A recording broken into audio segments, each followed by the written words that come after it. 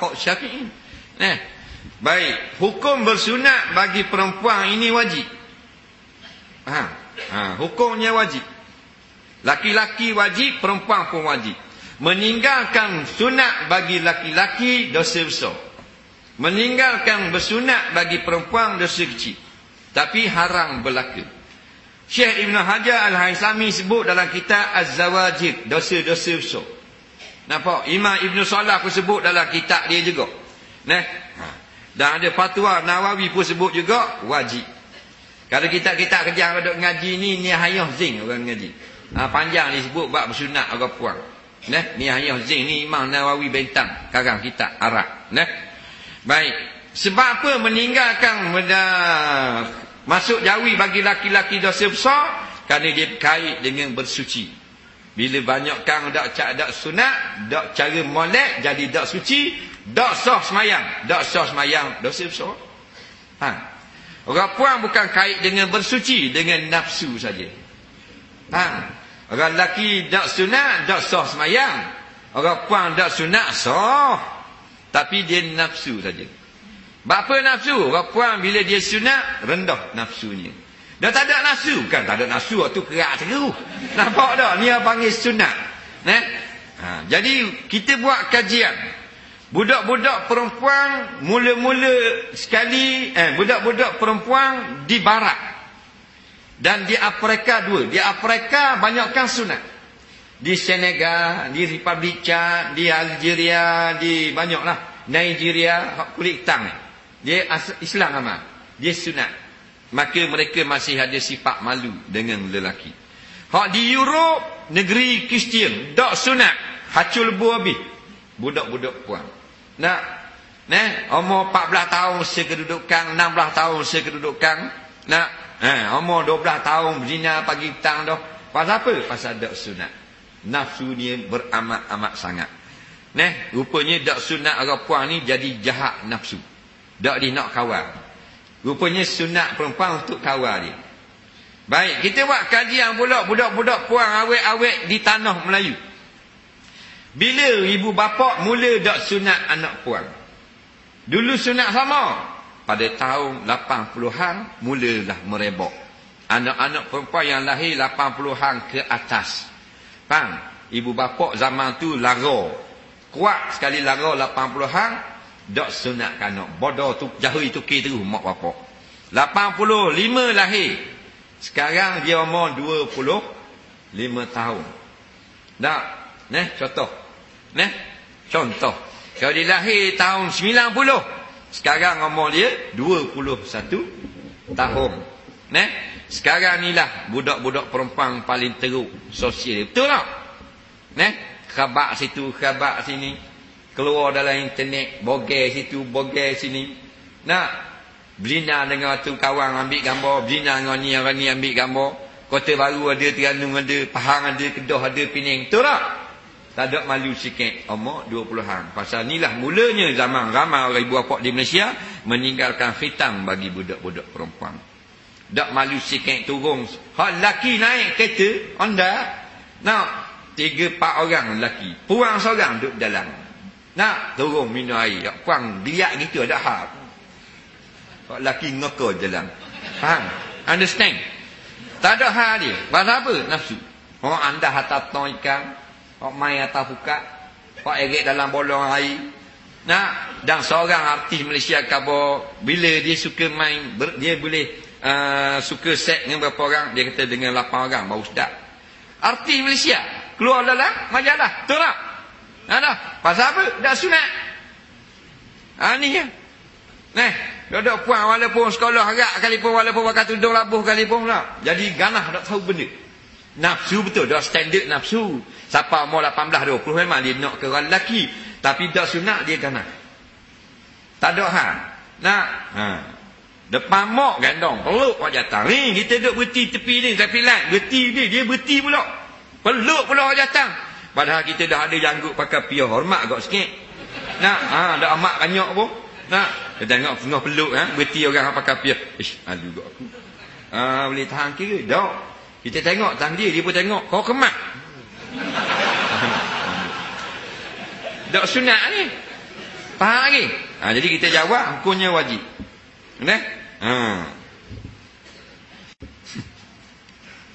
Soalan seterusnya. Kak, boleh balik lagi?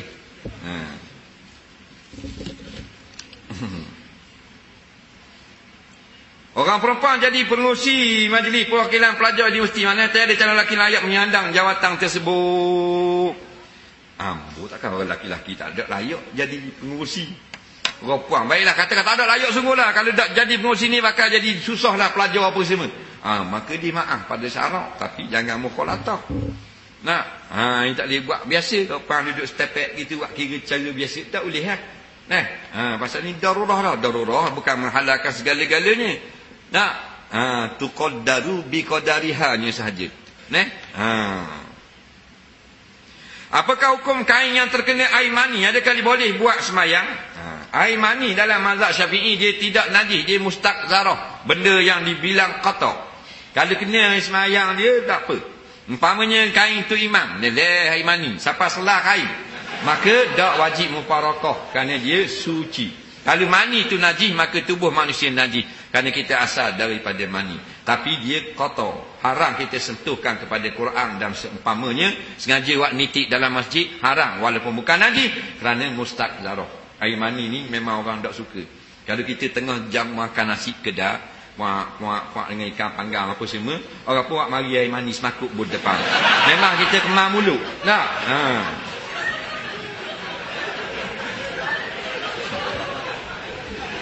Mu suka dah sungguh.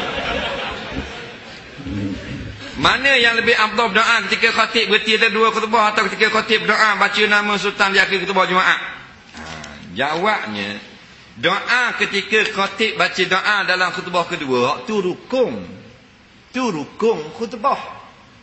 Doa antara duduk ni, masa duduk ni, doa bukan rukun. Doa yang dianjurkan. Hak ni rukun khutbah. Mesti doa untuk sekalian orang beriman. Dalam khutbah yang kedua, tu rukun. Faham? Hak masa duduk ni antara dua khutbah ni bukan rukun. Mudah doa tak apa. Tapi Nabi sebut dalam hadis yang lain, waktu-waktu yang afdal berdoa. Di antaranya ketika antara dua khutbah. Sebab tu bila antara dua khutbah, kita tak wajib doa dengan Tok Khatib tu, dengan Tok Bilal. Tok Bilal nak doa kita amin pun tak apa. Kita nak doa sendiri pun tak apa, tak ada masalah. Nak duduk nengung saja pun tak apa. Pasal bukan wajib berdoa masa tu. Afdal berdoa. Dia antara tempat yang mustajab doa. Dia ni duduk balah pula. Ni kata tak Bilal doa, kita boleh amin. Orang ni kata bida'ah pula amin. Tak usah balah lah benda-benda gini. Tak capakar rawa pun. Tidak ada hadis yang sebut terang-terang larang dan tetapkan bagaimana doa. Cuma sebut tempat yang mustajab doa. Jadi aku tak mau ikut bila doa masa tu, kita doa sendiri. Faham? Ada apa? Orang lain ikut bila, kita duduk seorangnya. Allah ma'afili, Allah ma'afili zunubi, Allah ma'afili zunubi, Allah masalimni, salim ahli. Ada masalah? Masing-masing berdoa. Jangan balah bab-bab gitu. Ni duk balah bab akak tangan masih doa khutbah yang kedua. Buang masa tu. Orang duk ambil negara kita. Pas habis serang ni Afghanistan dak ada hancur gini, tembok pula Libya. Ni duk joget tu siang malam Kuala Lumpur tu. Berjudi siang malam, buat kilang agak dulu 2 sekarang 4 dah kilang agak ni dalam Malaysia. Kita tak secara khilafiah gini. Nak kata tak ada doa tu harus. Tak mau doa pun tak apa. Ini nikah dalam sejid pula. Bengong buat-buat ni. Hak mana? Hak dulu. Bang, ni budak-budak habis jadi punah ni. Jual tubuh, jual negara ni. Tubik video baru pula. Ngaji bukan untuk nak buat faham benda khilafiah gini. Bengong, bodoh. Saja-saja mengaji hadis. Saja-saja mengaji tafsir. Benda bukan benda tu. Adakah Tuhan nak erek masuk neraka pasal kita dah tanda doa pada khutbah yang kedua? Jangan ramai mereka yang ramai masuk neraka. Apa? Jahat no. Doa itu salah tak ada tangan. Gitu masuk neraka biru. Akal tak kata. Kita tak segamak nak azab orang sebab tak ada tangan gitu. Allah segamak. Pakai otak, jangan ngaji saja bodoh. Nak. Jadi ta'assub masing-masing. Buang masa. Ini dalam sejid. Dalam ngari, marah orang nikah dalam sejid. Nak, dia kata ikut gereja. Ikut gereja ni gini, nak khabar, nak jadi mufti, ingat bodoh ni. Faham? Hak haram ni kita nikah dalam gereja, bawa tu imam, bawa saksi, akad nikah dalam gereja cara Islam. Hak ni dilarang. Ada pun akad nikah cara Islam dalam sejid, tak ada larang. Ada hadis ke apa? Jangan nikah dalam sejid, ada. Mari sini tunjuk. Tak ada lah lepas tahu ke. Panah kat ni jadi bodoh. Bukan kita nak anjur dalam sejid, jadi buang masa umat Islam. Hak larang bukan nikah dalam masjid tu. Dengan haid naik dalam masjid, hak tu salah. Nah, kepala dak tudung dengan terdedah aurat, kain soyok ni, hak tu bagus, dak betul, dak beradab, bersapang masuk masjid. Bukan larang nikah dalam masjid. Buang masa gitu. Dia kata tak ada hadis itu, hadis Nabi kata ij'aluhu fil masajid. Buatkan nikah dalam masjid-masjid. Dia kata Imam Tabarani kata dhaif. Nah, kita kata betul Imam Tabarani kata dhaif hadis itu, tapi Imam Tirmizi kata haza hadisun hasanun. Munda gaji ilmu hadis. Apabila seorang saja ulama hadis kata ini hadis hasan, maka boleh kita taklid berkata hasan. Betul tak? Kedak itu. Kena pakai juhur pula.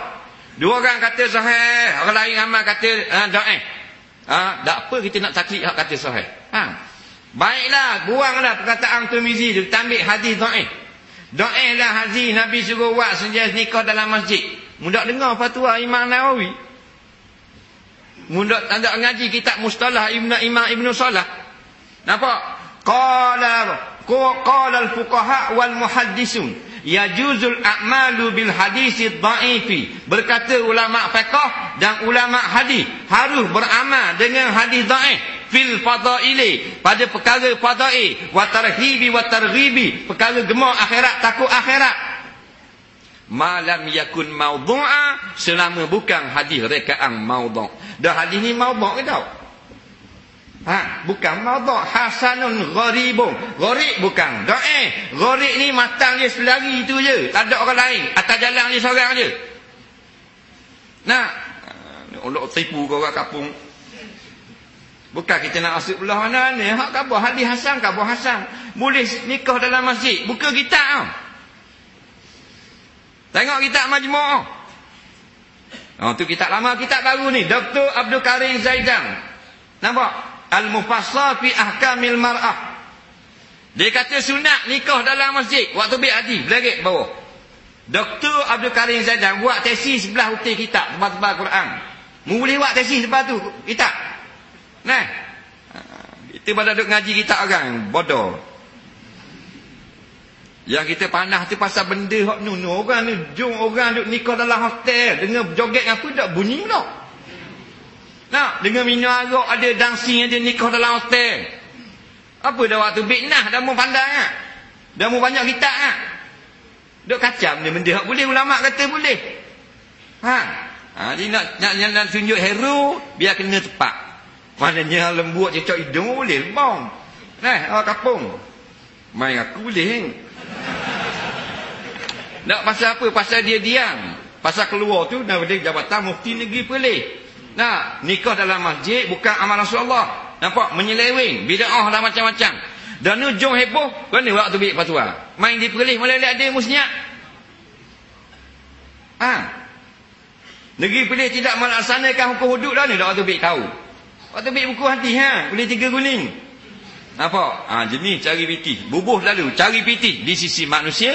Nak, lepas tu nak tutup akan benda-benda yang berlaku dalam masyarakat. Waktu biik pula satu isu nikah dalam masjid. Orang pula cara tu, orang terlupa nak naik minyak pula, nak naik harga barang pula, nak minyak pilihan raya jaga baik, nak sembelih pula kaya.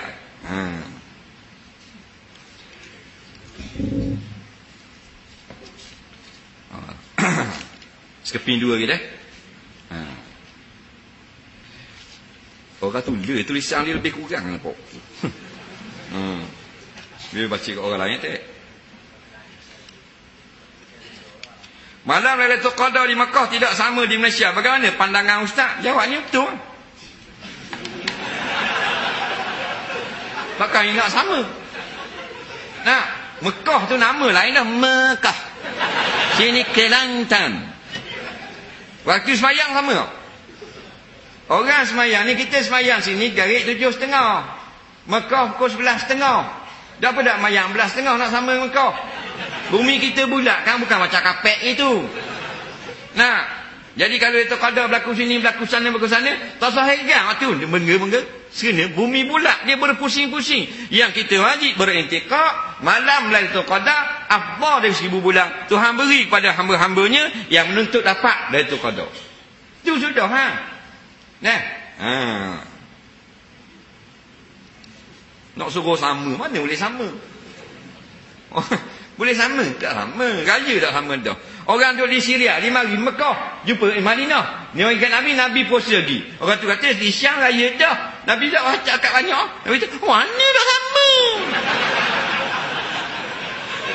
Pasal Nabi tahu dah di Syam, negeri lain, falak tu beg kau lain. Matlak ni matahari tu beg waktu lain. Jadi boleh jadi dia raya dulu. Nak, puasa dulu ke raya dulu?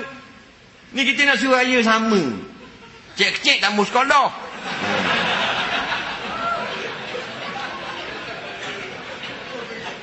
Apa kau untuk imam pakai cincin suasa? Ni cari baloh belaka ni. Aduhlah. Jadi cincin suasa ni, kita tanyalah orang yang buat cincin. Tak tahulah betul ke tak. 2-3 orang dah tukang. Dia kata kena capur mah. Temaga capur mah. Nah, jadi kalau main capur-capur mah gini, haram lagi capur mah. Apa pergi capur mah pula? Asallah capur mah. Nah, jadi walaupun nama dia suasa, tapi dah dia ada sikit benda yang haram, maka dia kira hukum benda haram jugalah.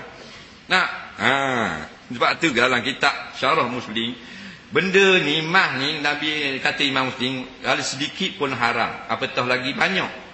Katakan kita buat cincin tu dengan perak, buat kuku dia saja masih kek saja haram juga, dikira memakai emas. Nah, jadi jangan, sebaik-baiknya jangan pakailah cincin suasa ni. Kerana dia emas. Pakai hak tidak meragukan kita. Hak fatwa dengan haram, beberapa orang dah ulama' besar. Tapi ulama' besar yang fatwa dengan haram belum ada lagi. Jadi bila gitu kita cenderung pada mengatakan haram. Baiklah, adalah ulama' besar pula seorang dua lagi kata haram pula. Jadi ada dua dah. Jadi meragukan dah di sini. Maka bila meragukan sini, dak ma yuribuka ila ma la yuribuk. Tinggalkan hak ragu, ambil hak tak ragu. Cincin aku pakai cincin perak, tak ada ragu sikit pun. Ubuh mata besar beledi pun tak apa.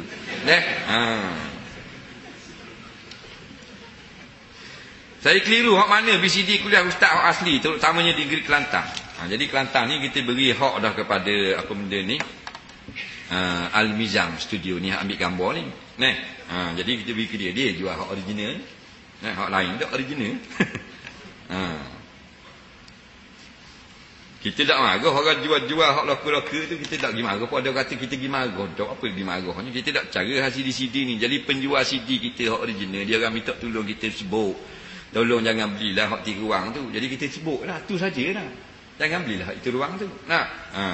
Sebab dulu kita dapat boleh bayar, boleh derma pada pondok-pondok. Pak Uti pondok dapat derma. Sekarang ni tak boleh nak derma ke pondok-pondok. Dah mesti cetak rapor amat. Pakai serbang besar aku deriang pun cetak opok juga. Mana awak awan ni ke dia. Padahal aku tanya tu guru cetak opok ke mana? Rezekinya haram, makan semayang tak sah.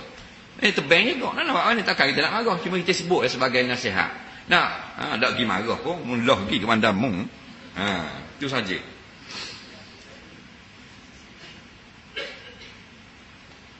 Saya kutip derma untuk cari dana batu orang Islam di sebuah kawasan. Apakah status wang derma itu? Adakah saya boleh guna derma buat pelajaran seperti penginapan, pengangkutan makanan dan sebagainya untuk misi itu? Baik. Dia kutip derma untuk bantu orang miskin. Orang miskin di mana? Orang miskin katakan di Pasani. Lepas tu dia ni makan minum ni boleh makan pitih derma tu. Tak boleh. Tak boleh makan. Nampak? Nampak? Melainkan kita ni dilantik. Kita dilantik oleh jawatan kuasa kutip derma dan diberi izin kepada kita makan minum, tambah minyak apa semua, boleh ambil duit tu. Baru boleh. Nampak? Ini untuk maslahat kutip derma tu sendiri. Jangan awak pandai-pandai. Dan nak kabut tu boleh tahan lagi. Ni banyak kutip derma palsu. Jaga baik-baik. Bukan kita sayang biti. Tak siapa tepat. Tengok kat orang kuliah gini, ramai-ramai gini, mari teteh, ibu ditom, ditulis derma pondok dan sebagainya. Betul, alhamdulillah. Banyak palsu ni. Ambil kesempatan. Atau surat di rumah dengan pelang-pelang nak buat madrasah dan sebagainya tak. Atau kita ni 100 riyal ke apa ke, ya, bagi akaun dan macam-macam, tipu saja. Nak beli negeri tu tak ada pun tempat tu buat pondok dan sebagainya. Nah, jenis gini untung dapat 5-6 ribu sebulan kutip derma. Kita hak tukar derma boleh 1,000 lebih. Capur 2,000 tak cukup. Dia mari kat orang ramai berak botong boleh 600, boleh 400, mana esok 2 pula orang ceramah di ni botong pula. Boleh 180. Dah tak? Berapa sehari belanja? Ni kena jaga. Dia memang dia tak takut dah pasal makan sedap. Benda haram sedap. Jangan main. Tu berzina-zina tu haram tapi sedap. Sedap tak pakcik? Kalau dah sedap kalau dah tebing. Apa hukum pakai baju jersey bola lambang salib atau setang pegang lambang, pegang lembing? Jangan kalau gambar salib tak boleh. Tapi kalau macam salib, seolah-olah salib, makruh pakai. Dia bukan salib, tapi bila dibuat duduk gitu macam salib. Macam salib makruh pakai. Nampak? Tapi kalau lambang-lambang logo bola sepak kelab, kebanyakannya salib. Kebanyakan negara sebelah Portugal, Sepanyol dan Brazil, mereka banyak meletak salib daripada logo-logo kelab. Itu bukan seperti salib, memang salib haram makan. Itu haram makan. Begitu juga kalau tulis Carlsberg, contohnya nama arak Heineken, haram pakai kerana syiar-syiar yang haram. Jadi bola tu, jersey bola tak salah. Walaupun kita minat bola boleh pakai jersey bola. Jangan siapa kita bodoh. Lambang setan, pegang setan tu, lambang kelab mek tu.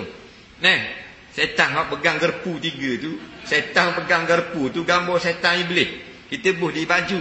Kalau kecil kira-kira tak ada rupa bentuk dah, tak apalah, tak nampak. Tapi kalau besar, kita tolong iklan gambar setan. Jadi kadang-kadang kita tak nampak. Orang tegur, beki lah.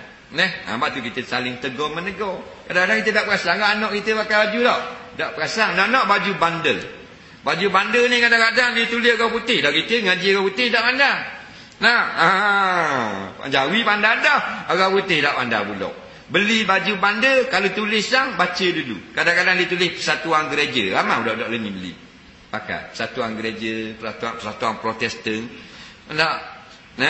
Syarikat Arab. Tapi dia tak kenal punya syarikat Arab. Pasal dia tak faham orang putih. Jadi jaga-jaga sikit baju bandar. Lawa dah gambar. Baca dulu molek. Benda dia tulis. Nampak? Hari tu dulu Tianung. Gambar anjing tu. 16 ekor tak belakang. Mayang jemaah. Anjing. Duduk gini, kekeng gini. Anjing. 16 ekor tak belakang. Kita bilang 16 ekor. Ngaku aku dah kosong. 16 ekor. Tu bukan kata baca memang bodoh pada awal dah.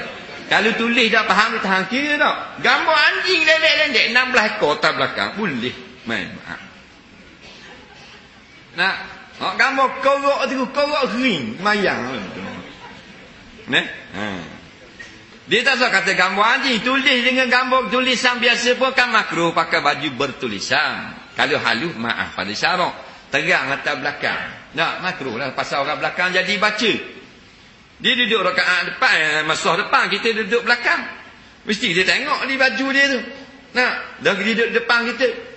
Persatuan peminat burung ketitik. Nampak tak? Kala cepor. Orang belakang, titik. Jadi makruh.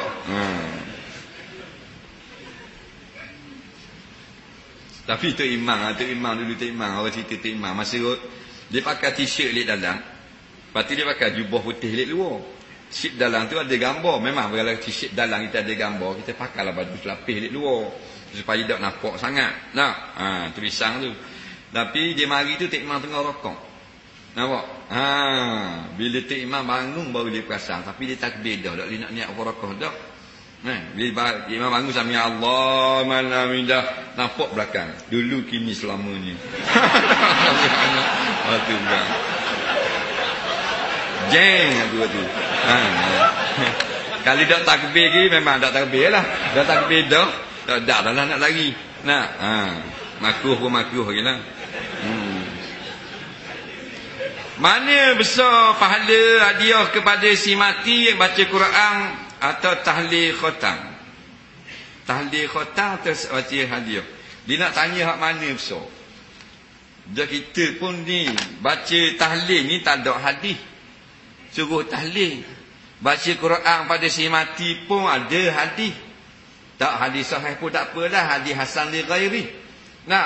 Tapi tak khabar besar mana. Jadi dia tanya hak mana besar. Payah kita nak jawab sebab mana besar ni Tuhan Maha tahu. Ataupun hadis. Jawabnya kalau sebut pahala tak usah tanya hak mana besar. Besar belaka. Kalau Allah beri pahala besar belaka. Kiralah orang yang paling komang sekali masuk surga. Komang sekali orang lain kelas lagi pada dia. Dia hendak pakai kali cak ayang ni. Dia dapat 70 orang bidadari. Dan tanah seluas mata memandang. Kita pergi patah tu, kita nampak pulang dia nampak. Di Terengganu tu nampak tak pulang? Perhentian. Nampak kalau panas. Berapa batu? 40 batu. Atas lagi ni kalau malam-malam cerah nampak. Kapal di laut. Berapa batu? 80 batu boleh nampak. Ada platform semua. Baiklah, hubung 50 batu. Luas tak tanah 50 batu? Pergi sini ada 50 batu tanah. Ada? 2 batu semua itu. Sampai dia sini 50 batu tanah. Bini 70. Suka tak? Kalau tanah 50 batu bini 70. Suka tak? Bini berapa? 5.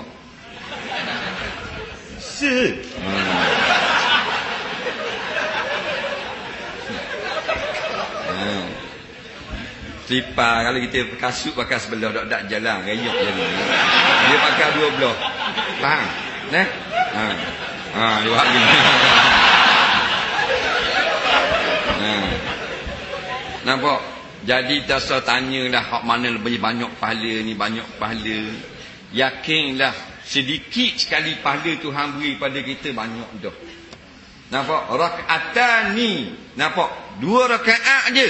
Khairum minad dunya wa ma fiha. Lebih mahal daripada dunia dan apa yang ada di dalam dunia. Sungguh. 2 rakaat. 2 rakaat dah dapat 3 minggu. Jadi kalau bab pahala, yakinlah Allah negeri kerajaan yang paling kaya. Paling kaya bukan macam Malaysia, masak tereng.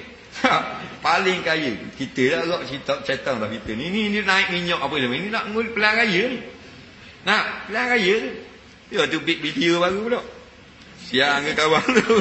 Nampak? Dulu dah lepas gerah lagi. Padahal duk cek air mani je dulu. Minyak baru pula.